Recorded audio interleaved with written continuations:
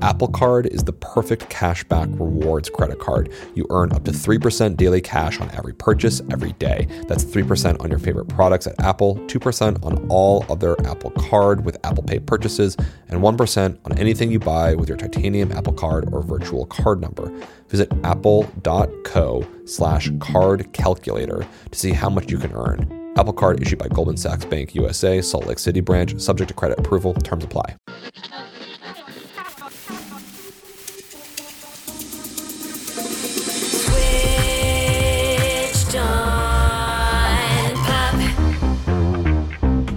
Welcome to Switched on Pop. I'm songwriter Charlie Harding. And I'm musicologist Nate Sloan. So Nate, one of my favorite episodes of Switched on Pop that we've ever done was speaking with Lizzo about Janelle Monáe's Make Me Feel. 100%, yeah. And Lizzo has just come out with a new album, 'Cause I Love You.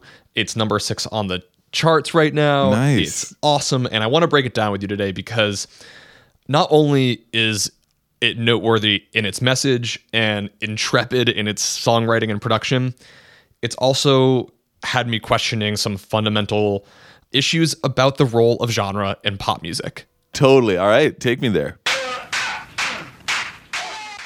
Okay, for those of us who may not be familiar with Lizzo, she is a singer, rapper, and classically trained flautist. She has an alter ego called Sasha Flute, which is off of Sasha Fierce. I like that. Beyonce. Yeah. Her music covers topics like self-love, body positivity, female empowerment, and sex positivity. Big dick energy, tastes like collard greens, big ass patty cake. Hey, happy days, bitch, don't label me. I'm me famously. Nobody's safe, nobody. You and you and you and you can be my lover, 'cause love looks better in color. Yeah. Her new album is, I think, pretty stunning. It was met with largely very positive reviews, but there was one that caused a bit of a stir. Oh. Pitchfork. Classic. Right. They gave it a 6.5. And they made this sort of interesting assessment, which was that this album was sort of genreless. And here's how they put it in their words. The shiny soul pop of Lizzo's major label debut is something of a thesis on internalized and externalized confidence. Okay. So much so that the music can feel like a means to a greater end, and that her music performs an important social function, but that the sounds kind of disappoint. Okay. So like sound versus substance? Kind of? Yeah. And this review did cause a little bit of a hullabaloo online. Really upset Lizzo. She actually kind of attacked the review. Wouldn't it be the first time? What in terms of? In terms of artists going after Pitchfork reviewers. Yeah, right. And probably often fair. However, I think what would be a much more sort of interesting way of evaluating this is to look at the music and to look at questions of genre. So here's what we're going to do. Cool. First, we're going to take a sampling of 3 tracks from Lizzo's new record and see if the music stands up to her message. And second, I want to see if her album really is a sign that maybe there's some genre slippage happening more broadly. Cool. So what do we need to do? We've got to listen to the opening track. Yes. 'Cause I Love You. Trying to open up a little more. Sorry if my heart a little slow. I thought that I didn't care. I thought I was loving bad, but baby, I don't know what I'm gonna do. I'm crying 'cause I love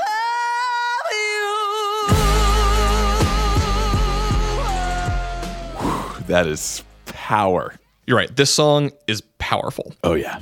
And I didn't feel like I could do it justice breaking it down on my own. So I actually went and spoke to one of the songwriters and producers on the track. No way. Yeah, you might recognize who it is. Okay. My name is Sam Harris. I'm the lead singer from X Ambassadors. Whoa.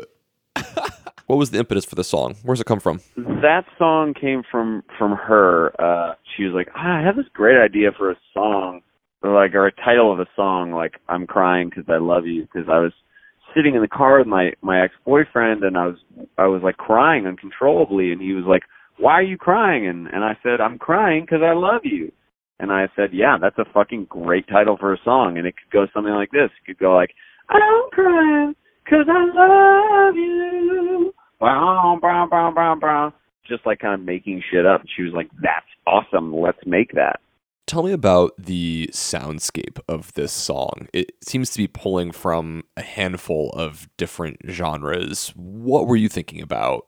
When I pictured that title and her and like the song that I kind of heard in my head and immediately when she told me that lyric, I just pictured like, you know, the cover for Never Loved a Man the Way That I Love You, that Aretha Franklin record. So I was like, okay, we got to start on piano. And so we kind of like figured out the chord changes on piano, slowed it down. We did like a really slow kind of version of the verse vibe on the piano, and then sped it back up and kind of made it sound like a sample. So it kind of started in that world of like very like almost like minimalist kind of weird Kanye sample territory that we just made ourselves, and then we'd add these like crazy digital horns for the chorus that kind of come out of nowhere.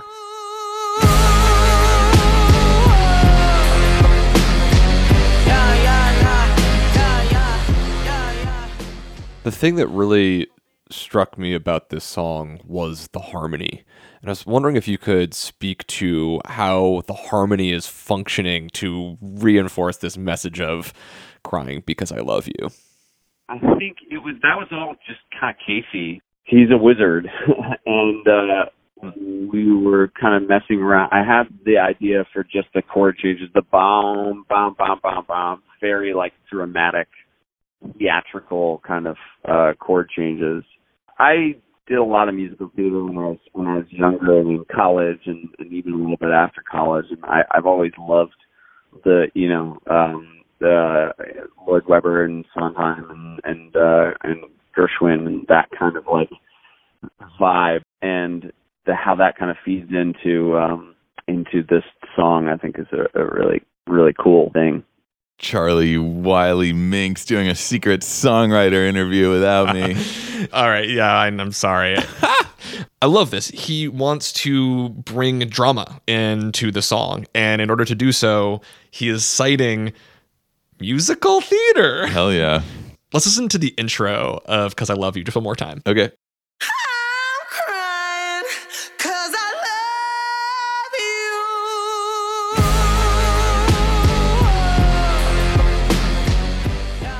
you. Sound familiar?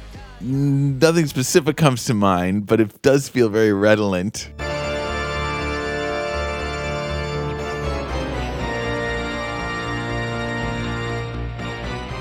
Whoa. Don't worry, this is a common chord progression. In fact, Andrew Lloyd Webber was hounded by Pink Floyd, who also used the same thing in their song Echoes.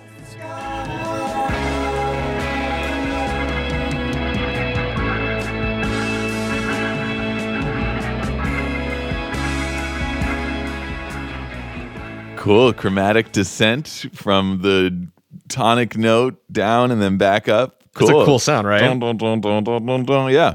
I love that they're using this chromatic movement. We can hear in musical theater, we can hear in rock and roll. It's a common chord progression and not exactly the same as the others. Right. But I thought maybe I could challenge you to get over on that keyboard and give us a taste of what that chromatic sound really, how's it come across? Yeah, totally. No, it's great. It's just literally taking that one tonic chord and then just replicating it, but down and down, descending each time.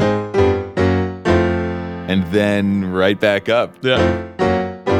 I love this because I feel like this idea of I'm crying because I love you has this happy, sad quality, right?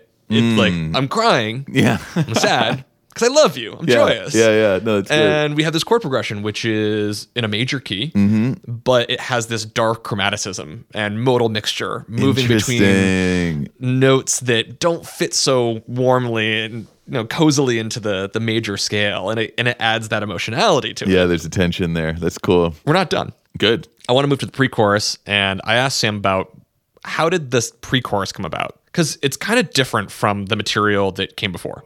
So here's Sam talking about how he produced the track with his brother Casey from Ex Ambassadors. I said to him, I think I said something like, do some kind of like classic shit in the pre-chorus.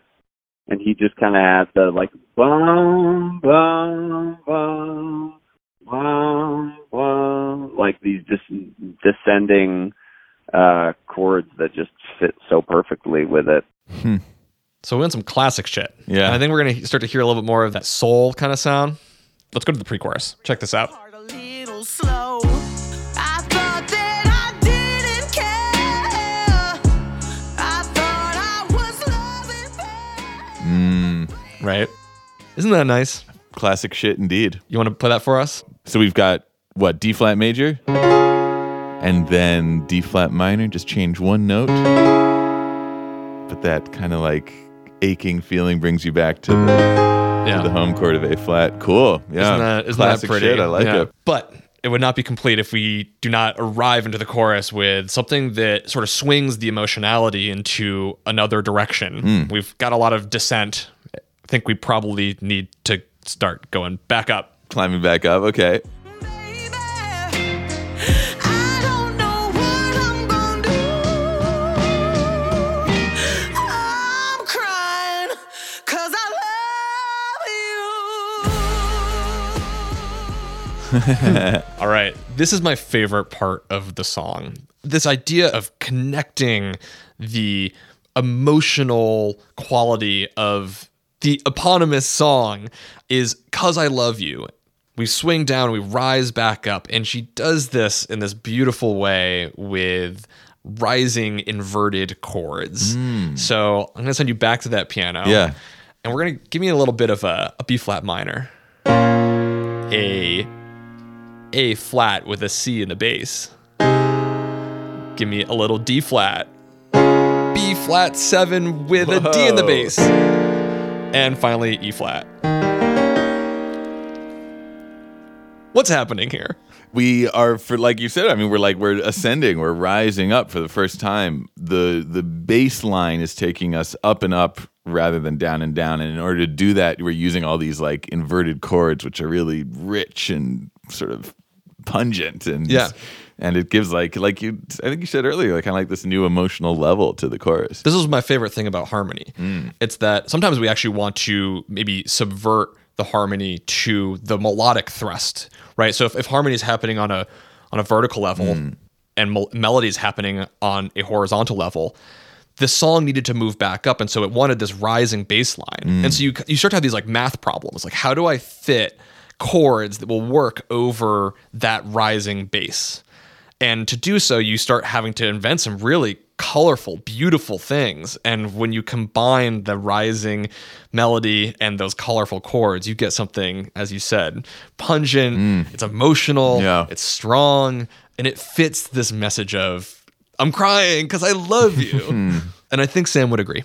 Oh, yeah. That's the other thing about it. It's like it kind of descends in the pre-chorus, and then you got to rise, like rises again. Yeah, I wanted it to feel like just big. You know, like the emotion behind the song. It is vulnerable, but it's big in its vulnerability, and I think that's something that I love about Lizzo, and she can be so vulnerable and broken sounding on this song, and yet still so herself and and very confident in her brokenness. And so that's what I wanted the chord changes to really feel like, and also just classic. Isn't that nice? I hear it too. There's this duality to Lizzo of like super confident, unbeatable, top of the world, and then also like scared, vulnerable, raw. That's why it's so successful, right? I think to be a really strong leader, you have to show what's going on for you. You got to be real. Yeah. And she's both. All right. So right now, for me, the music and the message are really connecting on this song. No doubt.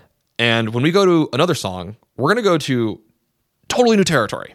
We're going to go a little bit more to that like big empowerment song. Nice. We're going to go to Juice. Yeah, right on. If I'm shining, everybody gonna shine.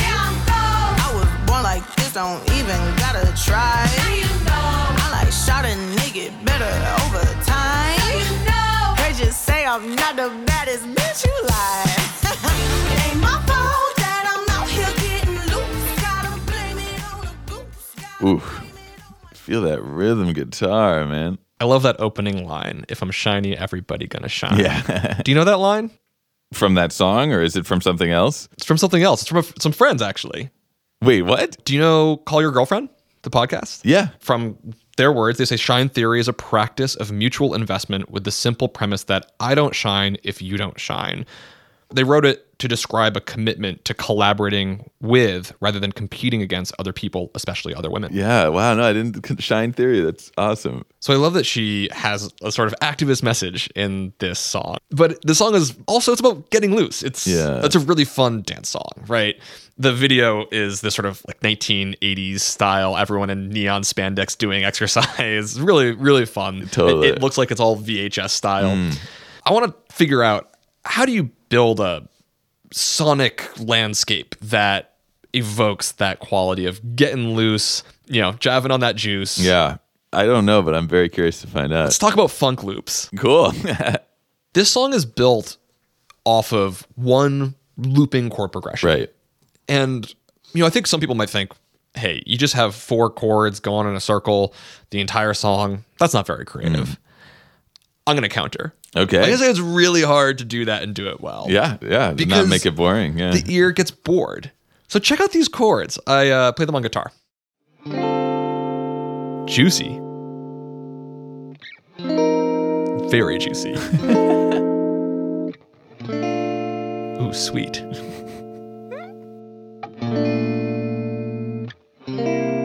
Ooh, tangy. Yeah. Those are some pretty chords. So we base this loop off of just wonderful, thick, beautiful sounds. Yeah, that's lush. But then you need to animate them. Okay. You got to bring them alive. So let's see how we do that. First, you got to double it up. Add a second guitar.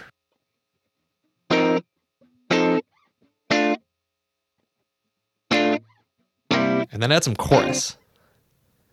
Now we're in the 80s. Yeah. Put some reverb on it. And delay it. There we go. And now the thing is animated and alive, and even with those beautiful juicy chords start to wobble and move and have a life of their own. Totally. And we never get bored of it. The loop, of course, would be incomplete if we didn't have a consistent groove. And a super funky bass line.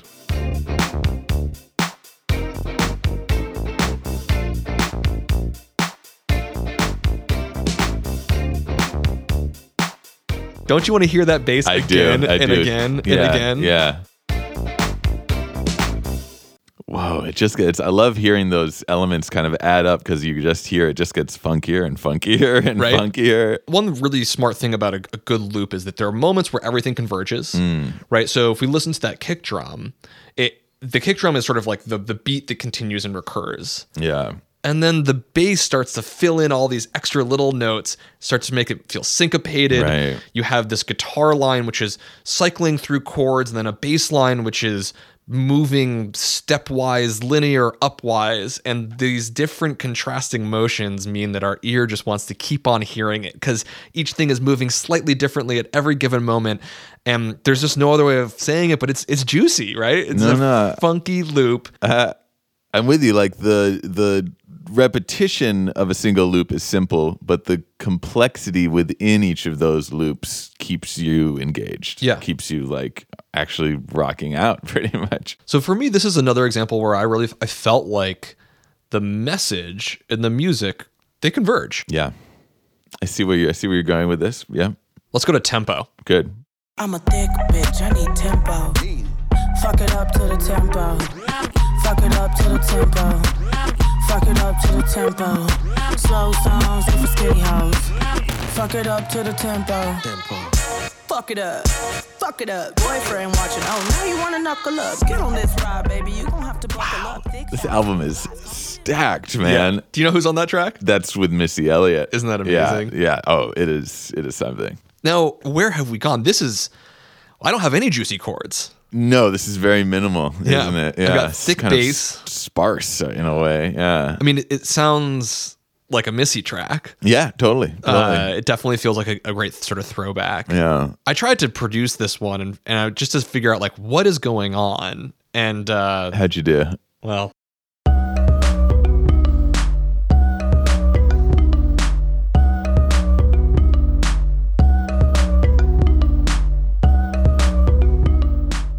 Not a bad facsimile.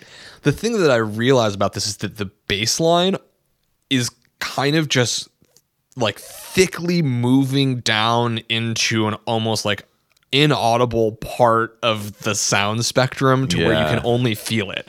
Like there's not actually a note that you can sing that is exactly the note that is happening. It's Totally. just sliding. Boom. Beyond pitch to just pure vibration. And I mean, this song is about like, I need a big song to dance to. Yeah. I think that, I think it succeeds. I mean, I'm like, my whole body is just like kind of pulsating after listening to that.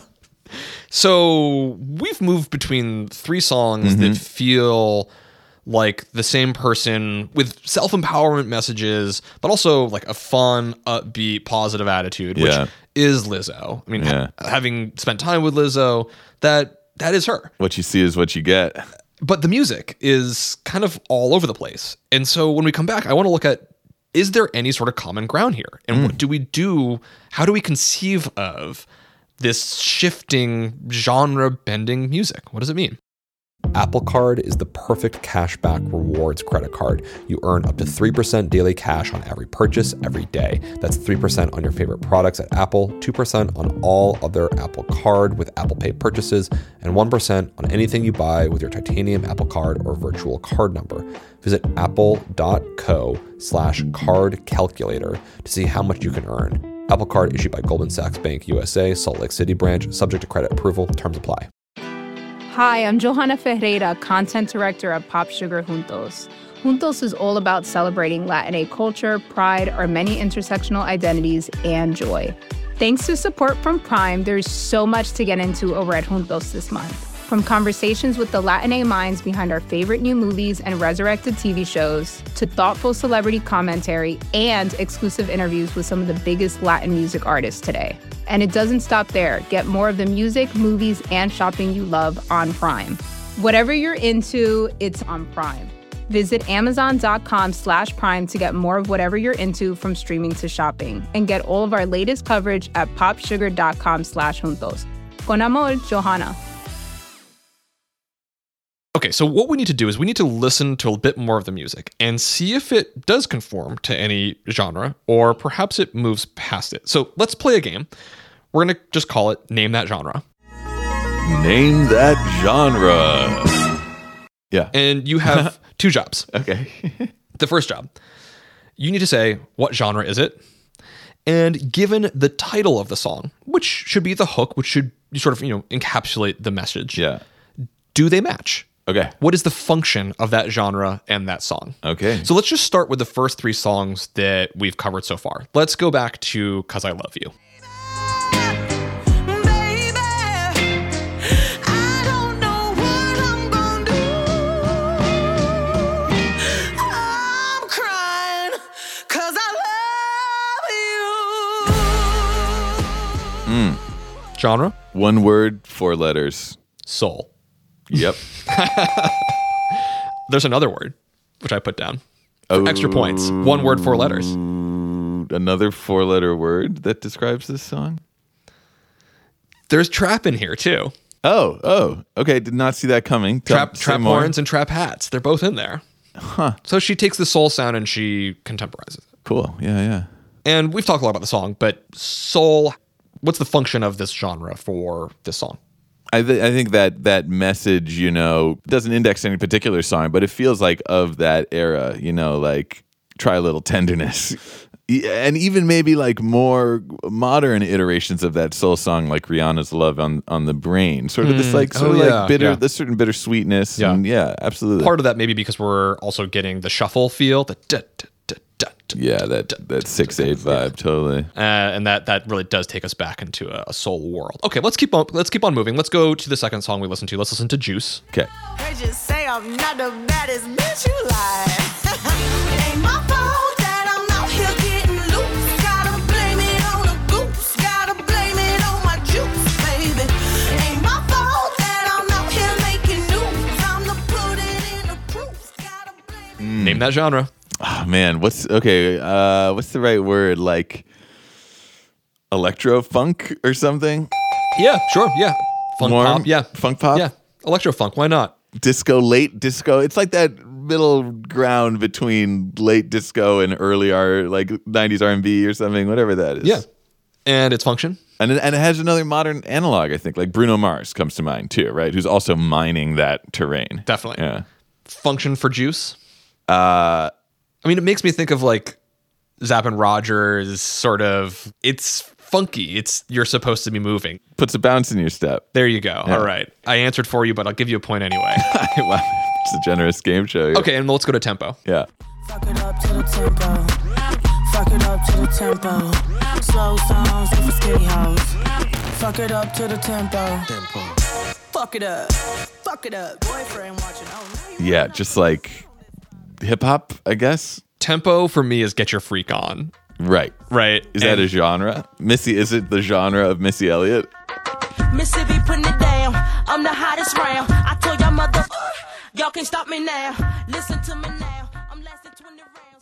So Get Your Freak On is borrowing from Bhangra because there's deep. Okay, wow. There's Indian instruments on the track, and this actually has a very similar syncopated rhythm and a very similar melody, but played on synthesized elements. I actually think the melody here is Lizzo playing the flute and then it being completely played with in a sampler and whatnot. But yeah, so we'll call it Missy Elliott music / Bhangra / cool. The early 2000s hip hop. Yeah, I love it. And its function. Bhangra, when I hear that, I just think of like intensely syncopated percussive, meant to just like get you out on the dance floor, get you sweating, get you like exercising all of your cares and troubles away. So yeah, move it to the tempo. There okay, you go. Great. We're going to go to another song. This is Jerome, another one that the Ex-Ambassadors worked on with Lizzo. Jerome,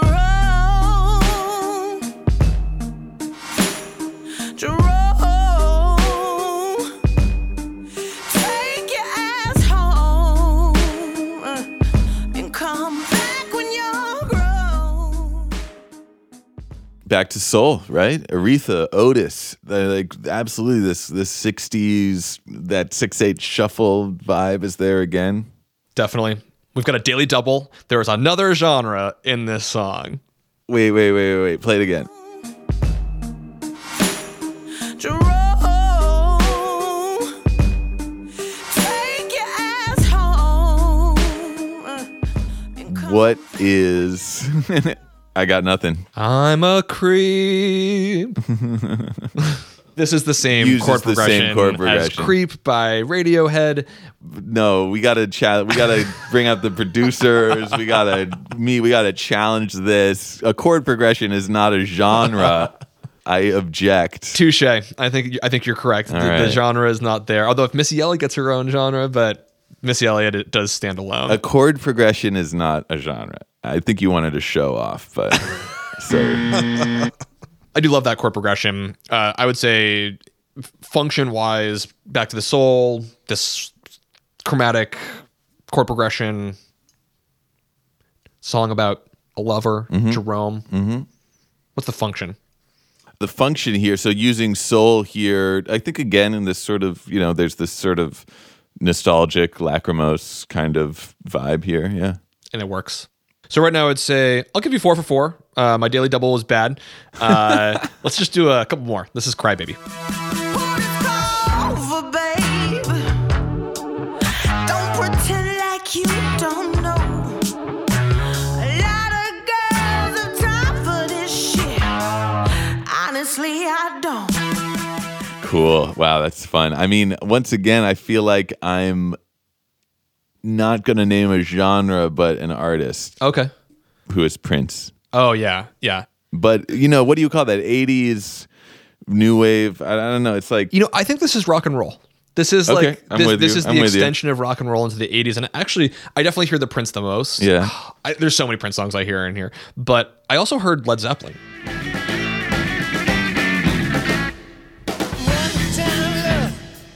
Take care how you use it.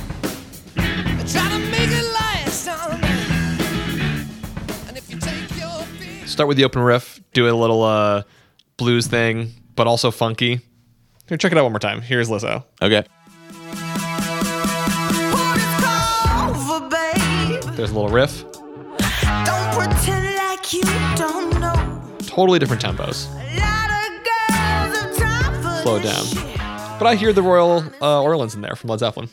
On your face, there is doubt. I'm skeptical. I mean, no. I think rock and roll is accurate, Yep. but I think it's that late 80s Prince-ified version of rock and roll. Right.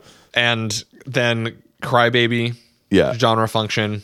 Crybaby is a little more of maybe one of the more aggressive tracks, a little more confrontational. So tapping into the sort of the energy and spunk of like 80s Prince rock could work for that. Yeah, definitely. You said you like Prince, yeah? Yeah. Do you recognize the intro to Tempo? I've been waiting for this one. Turn it up. Slow songs, they for skinny hoes. Cool. Certainly reminiscent of the beginning of When Doves Cry, right?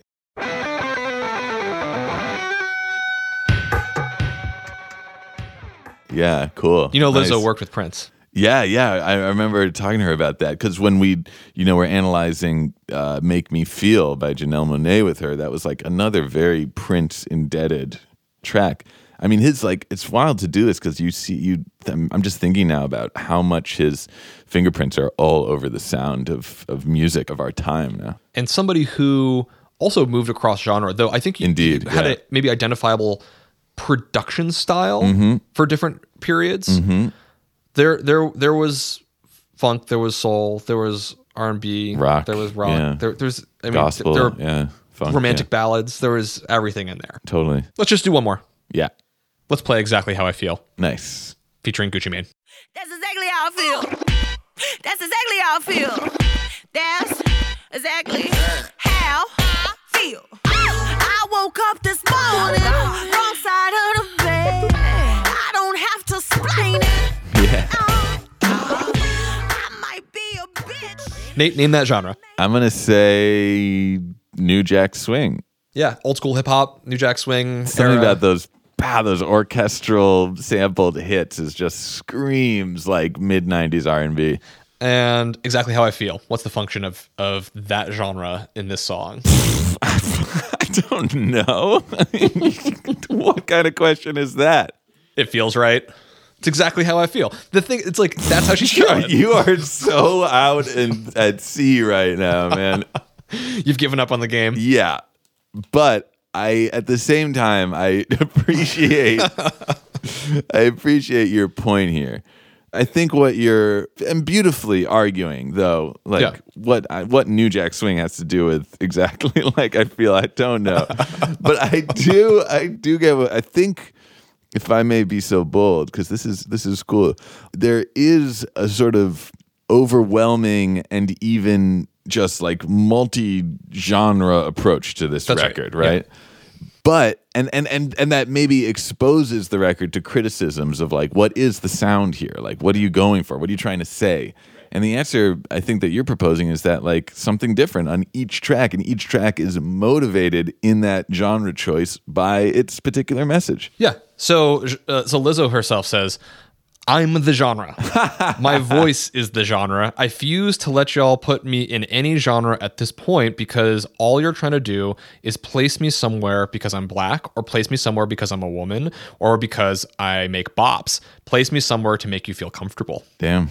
Yeah. I just want to ask you, like, what do you think the function of genre is anyway? Man, you are asking some tough. This is the hardest game show I've ever been on. The game is over. Now we're just chatting. The function of genre, I suppose, to provide a sort of set of sonic and cultural expectations for a listener that an artist can either then take advantage of or maybe subvert in some ways. Right. That's exactly what I was thinking about. Yeah.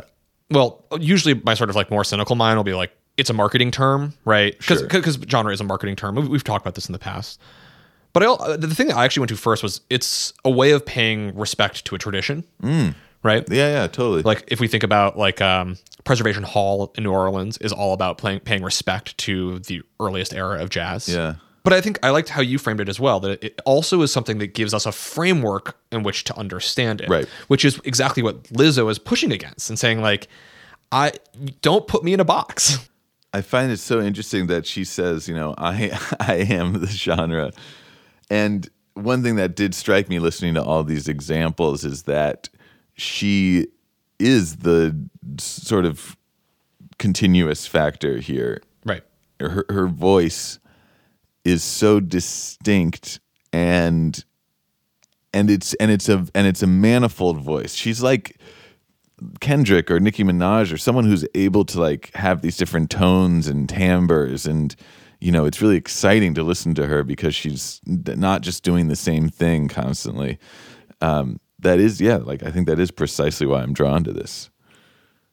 It makes me think about another function that genre sometimes serves, which is something to skip every other album so that it looks like you're progressing as an artist. And one of the things that we're hearing on this album on Lizzo's album is she's changing genre every song. Right. And in a couple of examples, especially this Pitchfork example, it maybe was unsettling in a way of hearing that read perhaps as inauthentic, to use the words as like, shiny soul pop, pointing out sort of first major label album is sort of like a coded way of saying like inauthentic, right? By moving between all these things, you don't have a consistent voice. True, yeah. Right. I was doing some research on how are people listening today, and I bumped into this interesting report by a company called Chartmetric, which is kind of trying to do like an updated Billboard thing and providing really detailed analytics on how people are listening to music. Gotcha. And they maybe are suggesting that the way that people are listening to genre is also changing by examining Spotify playlists. And they look at the rise of new categories which don't fall in traditional genre boundaries. So, hip hop, pop, funk, whatever. They talk about context-based playlists. And these are playlists that happen around either an activity like running or working or napping, or something that might be time related. So Women's History Month or even the time of the day. There are playlists for having a nice Sunday morning brunch, right? Yeah. And so some of their most popular playlists right now are Peaceful Piano, Beast Mode, Songs to Sing in the Shower, Relax and Unwind, and this is a personal favorite. Yeah. No, it's not really. Your Favorite Coffee House. Isn't that funny? Yeah. Your favorite coffee house is an algorithmically generated, mass distributed coffee house soundtrack. Like it's basically Starbucks. And what's amazing about these context playlists, though, is that at least when they reported this, there had been more people subscribed to genre-specific playlists, but there was greater growth happening in the context-specific playlists. But even more interesting is that while more people followed the more traditional genre-based playlists, the followers didn't follow through and actually listen. Right? They're like, oh, I intend to listen to this thing. Yeah. And actually, the context-based playlists are listened to significantly more. Now, if we're thinking about songs that pump us up don't have to just be New Jack Swing, right? Certainly they could be Prince's funk, pop, electro stuff. Yeah. Right? Yeah, no, totally. Could be Bhangra, could be anything. Yeah. So I think what we're seeing is a way in which listeners' habits are inviting more fluidity of genre within a single body of work. Now, it doesn't mean that we're not paying respect, right? Like I'm at least for me, I hear a lot of respect to naming and citing references in Lizzo's work. I love, the Doves Cry little homage, bringing in Missy Elliott. Totally, yeah. These are things that say like, hey, these are my references. This is what's important to me, even though she's comfortable moving on to another genre in the next song, but she's going to do that genre well. Finally, I started to think about like, is this actually a new phenomenon? Are these boundaries that strong? Yeah. And it took me back to one of the most important forebearers in pop music and someone who Lizzo names as one of her great influences, just Aretha Franklin. Cool. And I think she's really following in the footsteps here of Aretha, who in her sound and in her message, there's significant connections between the two. Aretha was an outspoken feminist. She had many songs about self-empowerment. Yeah. She just celebrated Black beauty and especially women's independence, especially in an era where it was even less socially acceptable and there were real dangers to speaking out about all of those issues, as there are today. Yeah. In looking at Aretha's music, though, it made me realize her body of work is so broad. All over the place. Right? Like, Yeah. in order to really understand the genres that Aretha crossed between, I thought an interesting way of listening to her music would be to just grab the intros, the little sections that tell us, hey, what are the timbres of this song? What are the genre connections that we're going to make, maybe even before the voice comes in? Everybody knows Respect, right? And it's a commensurate soul track.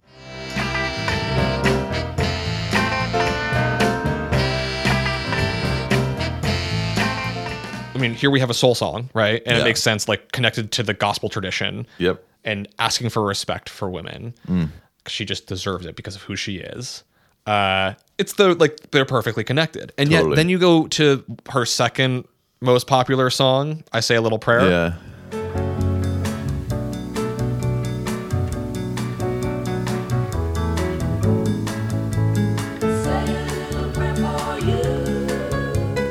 This is a Burt Bacharach song. Yeah, I know. And it sounds like this is like sort of bossa nova, lounge lounge, music, yeah. right? Yeah. And I don't know, like I know that I'm being a little ridiculous and like I don't mean to force like the genre sound must absolutely have an overlapping function, but I do hear like it makes sense to like say a little prayer. It's like quiet, it's internal, and the sound of bossa nova lounge music is a perfect fit for that message and far from the sound of respect, right? Yeah, totally.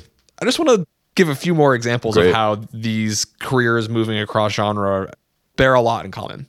Let's listen to Chain of Fools.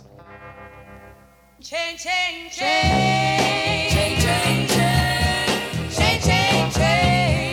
Chain, chain, chain. Chain, chain, chain. Chain, chain, chain of fools. For 5 long years. Oof, that's so funky. I mean, if you just played that opening guitar line, Yeah. that's like John Lee Hooker Yeah. blues, but it's Yeah. also like Creedence style rock. Yeah. A And- little hillbilly country there. Yeah. And I feel like Chain of Fools, it also like connects for me to Sam Cooke's Chain Gang, another blues, and it makes sense where Chain of Fools, love song, blues, but also rock, like where she evolves constantly. Yeah. I hadn't gone into much of her later career. I really didn't know Aretha's later work. Yeah, I wouldn't say I'm very familiar with it. Do you know she collaborated with George Michael? I think I was dimly aware of that. I haven't heard it in a long time. Though. I Knew You Were Waiting for Me.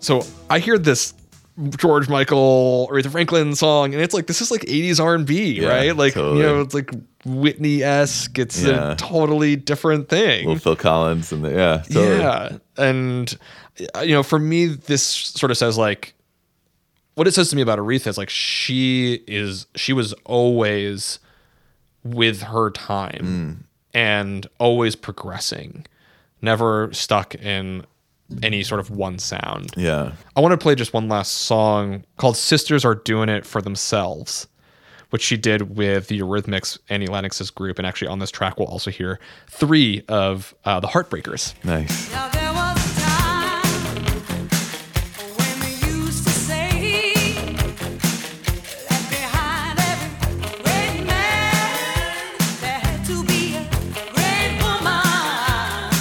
But in these times of change, I know that it's no longer true.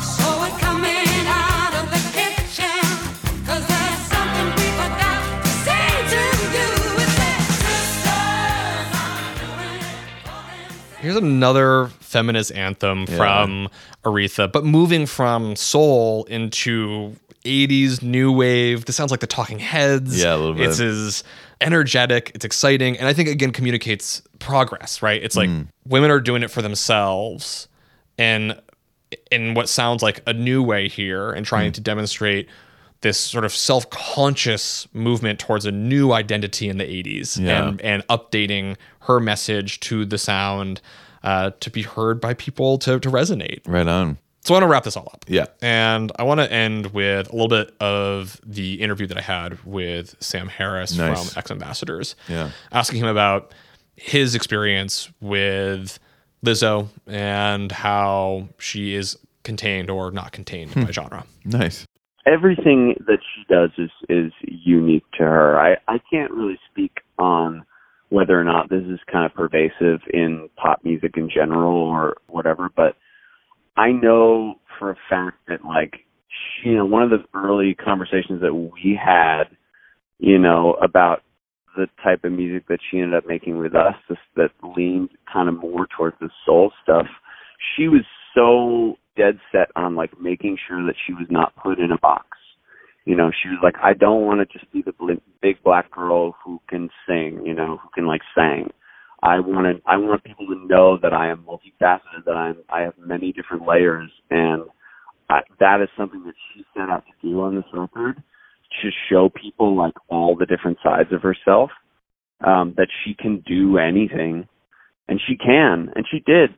I don't know how it leads into the rest of the pop world, but if she's kind of at the forefront of that, then that's so awesome. Hearing that, it's so interesting, to hear from one of her collaborators, like, about that specific goal of not being sort of boxed in, makes you listen to this album in a different way, and I feel like she really succeeded in that respect. Yeah, absolutely. I agree. I mean, I will say, obviously, we invited Lizzo to come back on the show to talk about this album. She's busy. She's quite busy. She's on tour right now. Yeah. And we hope that she'll join us again, because I would love to hang out again. I think getting to focus in on the music and discover what it has to say for itself, and hearing a bit from her collaborators, is a great way of understanding the work, seeing how it exposes its own message from within its own way of sounding and speaking. And in listening to those 3 tracks in depth, and some of the other tracks more cursorily, I really do get the sense that she is earning the right to move across different sounds in order to communicate what needs to be said. And we can see that it's connected to a larger history in her idols like Aretha Franklin, who made these same moves decades ago. And we also might be hearing that it's influenced or primed to succeed in how people are listening now, which might not be as bounded by the aisles in a record store with particular labels. I really like this record. Yeah, me too. I'm going to listen to it a lot more coming up. Ditto. And when I do, I'm going to kind of be thinking about the genre play that's here, and what it means about Lizzo as an artist, and what it means about music more broadly. Switched on Pop is hosted and produced by me, Charlie Harding. And me, Nate Sloan. Our producer is Jillian Weinberger. Our engineer, mix and master, is Brandon McFarlane. Our community manager is Sarah Terry. Our executive producers are Nishat Kurwa and Allison Rocky. You can find more episodes of the show on the Apple Podcast app, Spotify, Stitcher, Radio Public, basically anywhere you find podcasts, we're there. And you can talk to us on social media at Switched on Pop on Twitter and Instagram. One thing we'll post up there is a playlist that I've created of all of Lizzo's tracks on her album and the genre influences that I was hearing on each of them. So fun. if you want to sort of traverse the history of music by listening to Lizzo, you'll find that on our social media accounts at Switched on Pop. Right on. We'll be back next week with another episode. And until then, Thanks for listening.